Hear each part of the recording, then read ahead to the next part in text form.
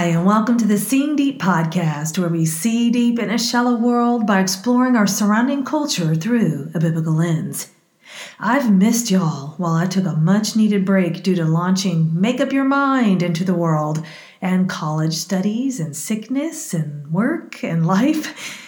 It was such a good reminder to me, though, of when we need to prune for a season to make space for a work that God is doing. I'm picking up where I left off last month, talking about cultivating thriving thoughts, and this week we are talking about the impact gratitude has on our mind. I'm not talking about fake gratitude, but real gratitude, which often comes from unexpected places. The scripture for today's episode is taken from Psalm 34, 1 through 3. I will bless the Lord at all times. His praise shall continually be in my mouth. My soul makes its boast in the Lord. Let the humble hear and be glad. Oh, magnify the Lord with me, and let us exalt his name together. So I always love to talk about gratitude at Thanksgiving, but gratitude is a daily exercise we should participate in. I always philosophize with my husband when we go for our daily walks.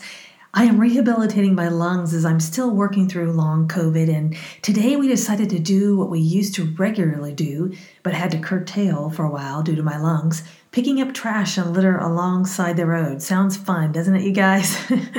But while walking with my husband today, I had a thought. Okay, several thoughts. Look out, y'all. I was thinking about the traumatic experiences people go through in life, and how unprepared they feel for them, and how sometimes the first instinct is to be mad at God and blame him, and wonder why he is not stopping the suffering. But here's what I was thinking today. We often aren't grateful when our lives are going well. I mean, we might be thankful, but we take it for granted and don't realize it was God's grace and blessing on our lives, that we had not had hardship during some seasons of our lives. Some people live in constant turmoil. This fallen world is so hard. And if you've had seasons in your life where you did not have much stress and all was well, friends, that was an abundant grace of God. But when that season is gone, can we still be grateful? Our mindset is chief to whether we will be people marked by gratitude or not. But gratitude can also change our mindset. Gratitude does not have to follow feelings. Feelings come when we choose how we are going to think. Number one, when we choose gratitude, even when we are not feeling it, we inform our mindset rather than letting our mindset inform or lead us. Hebrews 11:6 says, "And without faith it is impossible to please him, for whoever would draw near to God must believe that he exists and that he rewards those who seek him." It takes faith triumphing over feelings to help us to believe what God says over what our own minds and circumstances are saying. So let's say that you are excited for something and then you encounter a big disappointment because what you have been hoping for or what was promised to you is suddenly taken away. A few things happen here in this process. We feel like we are owed what we are looking forward to, entitlement mentality, or we can become embittered by what we did not receive, or feel like we don't deserve what happened to us. We can give into the victim or scarcity mindsets and sulk, maybe even have a huge pity party. Sounds sort of like Jonah. God provided a plant to comfort him from the heat, then took it away. Jonah wanted to die because of a plant, y'all. He missed the point. Comfort should not be our goal. Glorifying God at all times should be, and God is our comfort. Now, this doesn't mean we don't have compassion on one another and our suffering, for sure. But we don't stay there, right? We take our thoughts captive. And when we choose to be grateful in the midst of our suffering and start thanking God out loud, a shift happens in our minds. This shift is difficult when we focus on our suffering, which brings me to point number 2. Focus on what we have to be grateful for. Psalm 103 verses 2 through 5 says, "Bless the Lord, O my soul, and forget not all his benefits, who forgives all your iniquity, who heals all your diseases, who redeems your life from the pit, who crowns you with steadfast love and mercy, who satisfies you with good, so that your youth is renewed like the eagles."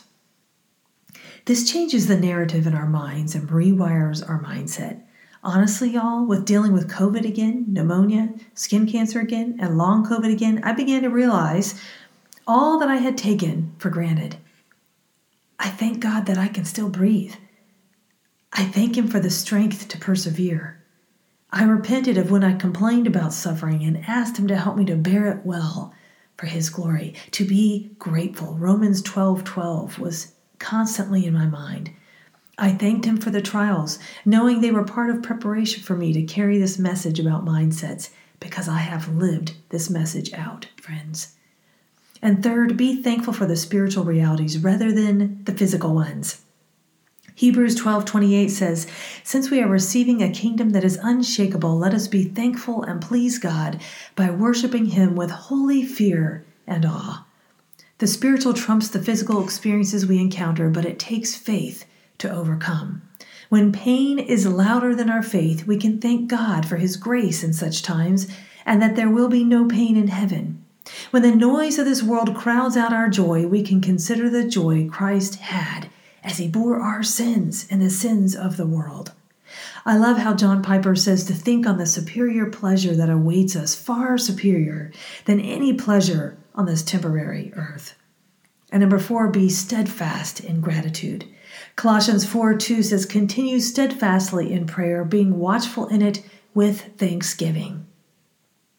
Don't let negative mindsets continue. Be on the watch for them and kick them to the curb with gratitude. This is what I like to call martial arts prayer, y'all. Get serious in your prayer. It might look like crying out to God, like I did for my children this week, and saw God move right away.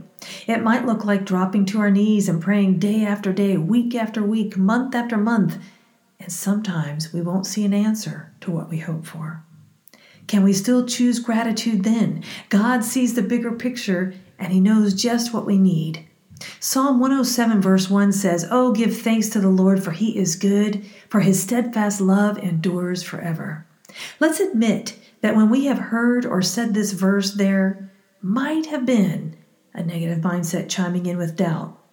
This verse ought to make us jump up and down. Our God is good. That means there's no evil in Him at all. His purposes for us are good. Don't take God's goodness for granted. His love is steadfast, never changing toward us, even when we are stinkers and have stinking thinking. And His love endures forever. He does not stop loving us ever. Does this evoke gratitude in you? I know it does me. But I need to meditate on verses like this to help my mind to grasp how wide and deep and long is the love that God has for us. I need to take my eyes off of my circumstances and fix them on God's sovereign, perfect, good purposes. Recently I've been thinking about how we really need to come to terms with the fact that our existence on this earth is temporary. We weren't promised to live on earth forever, but we can have eternal life through Christ. If you don't know God, friend, you can know Him. I'd love to help you with that if you want to email me at denisepass@denisepass.com. But the end of the matter is we know we're going to encounter suffering in this world. We shouldn't be surprised by that, but it tends to catch us off guard. If we will choose gratitude, if we will choose to praise Him in it, oh friends, what a work God will do in our hearts, and our mindset will shift as we inform it with gratitude. You've been listening to the Seeing Deep podcast, where we dive into the Word of God for the answers to life's problems.